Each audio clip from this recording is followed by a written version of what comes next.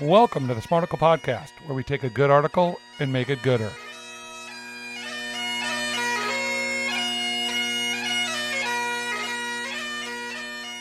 You definitely need 5 seconds of silence because it is a God Talk Friday. Brandon has been using a lot of the bad words, so we're going to give him 5 seconds to contemplate life and come back without the bad words. Brought to you by Smarticle.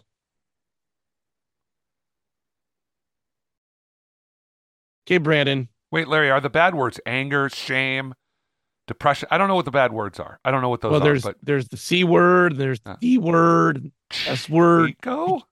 Anyway, all right. I'm not tracking with you on that, but happy God Talk Friday to you and yours out there. Yeah, thank you. Our friends at the Center for Action and Contemplation are going through a series called Radical Resilience, and this post is called Strength in Weakness. Oh, yeah. Brandon's very strong, so this is going to be interesting today. In the 12-step program, there is no side to take. It is not a worthiness contest. The experience of powerlessness is where we must all begin. The 12 steps are honest and humble enough to state this, just as Jesus himself always went where the pain was. Wherever there was human suffering, Jesus was concerned about it now and about its healing now. Surrender can lead us to be gentler with ourselves and others, and sometimes enables us to ride through the wave of pain that life inevitably brings. Paradoxically, when we choose surrender for the right reasons, it empowers us. Curious mystery comes from honoring the truth that surrender with gentleness can be in its own form of strength. Our ability to hold our lives with a flexible, open posture allows God's power to manifest in us. Here's the million-dollar question for me with this, Brandon. What's the line between surrendering and doing nothing? Great question. I think we can unpack that a little bit, but I think that you're going to make fun of me or say something pedantic about this, but I don't think there's any more challenging question around faith than this idea of surrender. I truly don't. I think of all the questions of Christian faith, or probably any faith, this idea, can you surrender your ego and allow God or whatever to work within you? Because it is, especially in America, I think we're raised to be doers. Like you just said, what's the doing nothing? People just mock that. What are you doing? Are you lazy? Whatever. It is a really challenging thing to sit back and say, I am not in control and I'm going to let something else take charge. I don't know the answer to this, but I do believe that this is the single most challenging question of Christian faith for sure. And as you know, I live in Silicon Valley, and there's a couple of doers around this neck of the woods. Are there? Just a couple. And it is not easy in the pace of life in this city to be someone who tries to just be contemplative. It's funny, there was something in here, I can't remember exactly where it was, so I won't try to find it, but it was talking about basically people that had kind of made it, was sort of referencing that idea of there's a person that kind of, exactly. So people, we know lots of people that they have ostensibly become successful. They have made enough money or success or fame or whatever it is that they are. And it seems to me, and you and I talk a lot about this off air. We don't talk about it as much on air because we want to be sensitive to people, but we know a lot of people that have quote unquote made it and they're miserable. They just seem to be unhappy people. And I sometimes literally, if I was in the same room with you and I could kick you as hard as I possibly could in the groin, I would, because you make me that mad sometimes. Yeah. But on the flip side of that, I love working with you and I love what we're doing here. I think great. This is an incredibly challenging and awesome thing. And one of the main reasons I like that is that neither one of us is ever going to let the other one forget the fact that all our talk means nothing if we don't surrender our ego. So when we become famous and I'm doing hookers and blow in the back room. Yeah, I will just be like, well, that's sad, Larry. You've missed the whole point of this operation. But I do think that, in all seriousness, I mean, you and I've talked about the guy that was the founder of Zappos. And he was like, at the end of his life, he was like whippets in a closet doing whippets. I'm like, dude's worth millions and millions and millions. I don't know, $1 billion. He had a house filled with just other derelicts that he didn't know. And then he died of a drug overdose, I think. But I'm like, holy cow, dude, you've done everything that everybody talks about, that once you do this, that's when you're going to be happy. And you're in a closet doing whippets. Because obviously that's not the answer. We know people that have become, I had a friend recently say that they've had a lot of success in their life, have a lot of personal wealth, have done really well. And they were like, yeah, I don't know, man. Sometimes I think my life's kind of meaningless. And I'm like, Ooh. whoa. In a really, sort of like trying to figure it out way. But I'm like, Whoa. holy cow. All that we're told, do this.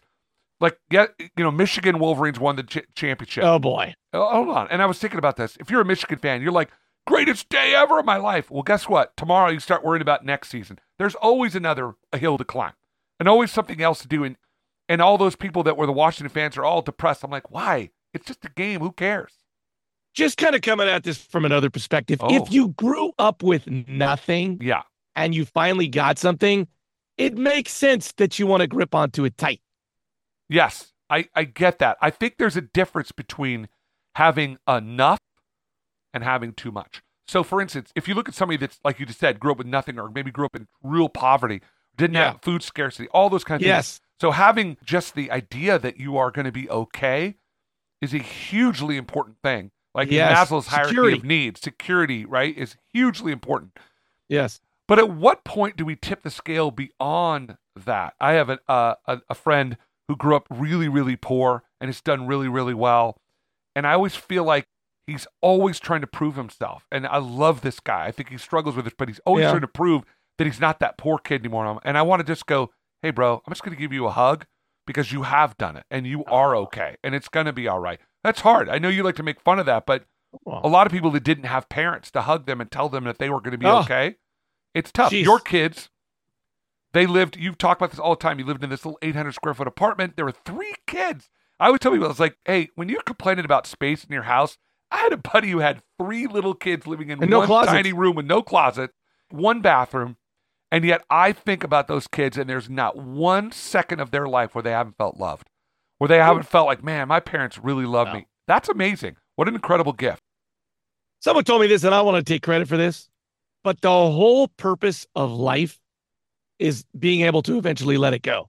Like I'm a 50-year-old man. I still feel like I can go out and play pickup hoops. Yeah, you can't. I feel like because my brain still remembers it. Yeah, and I got it. Me too. Like when you get old, like when you're an old man, like they're walking to the store, remembering something. Little things.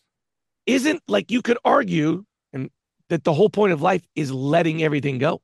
Well, you have to, because at some point, we talked about it recently about at some point your kid's going to have to wipe your butt because you're going to be too old to do it yourself. And it's depressing, but that's the ultimate surrender. I was talking to another friend who has done really well, super great, kind human being, done very successful, smart, everything, has one kid that's really struggling with some academics. Know that person. It's not because they don't try hard. It's because their brain's wired differently. And a lot of people don't understand that. And that becomes, for any parent that's ever had a kid that's had LD issues, that is a hugely stressful event in that person's life. And when we look at that, we could say, man, I've reached all the success in the world for those of you that have kids and love your kids. But when your kid is suffering, forget about it, dude. It is like you would give everything up in order to, if you truly love your kid, to remove that from them. But you can't. So what you do is you try to give them the resiliency and the grit to be able to get through that thing. That is the gift you're giving them. On the opposite end of that, remember when we did Hank Azaria's obit of Matthew Perry? Yeah. And he describes the time that Matthew Perry brought him to their first 12-step meeting. Yeah. And he has this feeling, he's like, all these alcoholics in a room, and he felt embarrassed that he had to go in front of these people and tell them that he was an alcoholic. And it was that idea of just admitting it to the room, surrendering his addiction to everybody is what it took.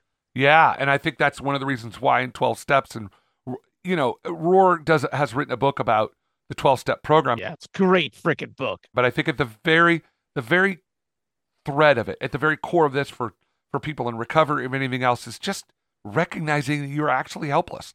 And that's the hardest thing, putting your ego aside. It says, no matter how hard I work, no matter what I do, I cannot defeat this. And when you can finally do that and can own your own helplessness, that's when real healing happens, that people can get through what they're getting through. To take that down 10,000 more layers, ultimately, though, is you in this life going, I'm going to die. And I know that's hard, but ultimately, the big surrender is like, hey, at some point, I'm going, and all of this doesn't even matter. Right. There was this, in the code of the Bushido, the Japanese samurai, they were taught, they were Zen. It's part of the Zen Buddhist worship, but they they were taught, in a sense, to say to themselves, to believe that I am already dead. Yeah. I have already died. Woo. I'm already dead. So that when I go into battle, I go in without worrying about death because I'm already dead. And I think there's something about that understanding I have already reached the end. So how am I going to live this very moment in the sense of my own death? And I think that sounds morbid to a lot of people. They freak out. You know, I was listening to somebody talk, as a pastor said, quoted this data saying that Christians are more likely to try to extend their life than non-Christians in general. And he was like, that's amazing. If you think about a group of people that profess that they're going to go on to this greater life, why would you want to extend your life? And I think that he was sort of scratching his head about it. He's like, that doesn't make any sense if you believe this. And I think that the simple answer is that most people don't truly believe that. They don't believe that at the end there's going to be something better, or they're worried that there might not be. So let me extend it. Let me extend the bad I know versus the good that might be there. Yeah, and this idea you said of like a warrior, whoever it is, like waking up and being like, I'm already dead. What happens then, I feel like, is you get perspective on the day. You get your perspective on the day becomes completely different on how you live it. Yes, because you're like, why would I worry about stupid, insignificant things? Yeah. Why would I worry about somebody, cutting me off in traffic when it doesn't really affect anything? Why would I worry about little tiny things that don't really have that much importance in my life? Why do I make mountains out of molehills? I guess that's really what it amounts to. So this is the last thing I'll say. Let's make it personal. Okay. You and your wife took a long time to have a baby. Oh, yeah. Probably care about your baby a whole lot. I'm assuming this, and there's lots of you out there, you want to grip onto this child because it took so long. But this whole idea is like surrendering the thing that took us a long time that we care about the most. You got to surrender it. Yeah. And that's what I mean about that. Why I think that's the single most difficult challenge for any person of faith, probably any parent, is that you don't have a lot of control over what happens with your child. I mean, the thought of my daughter dying before me is crippling. If I think about it, if I reflect on it, if I go, oh my God, I don't even know. My wife and I have talked about it. I don't know if we would survive.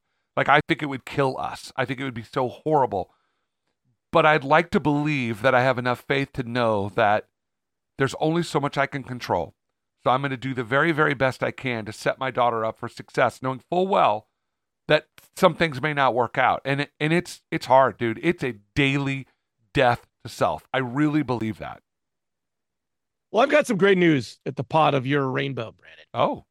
Your daughter's not going to die, and she's going to marry my son. Oh. And it is going to be a glorious getting up when you are paying for the wedding of my son to your daughter. It's going to be great. Your son's a very handsome boy. She could do a lot. Well, I don't even worse. know which one I'm talking about. It could be my best friend. I think it's going to be my best friend. But, okay, well, she'd be lucky. Yeah, she would be. I He's feel a good test taker. Larry, I would like to thank you for teaching me about how to surrender my life to your children as my future in-laws.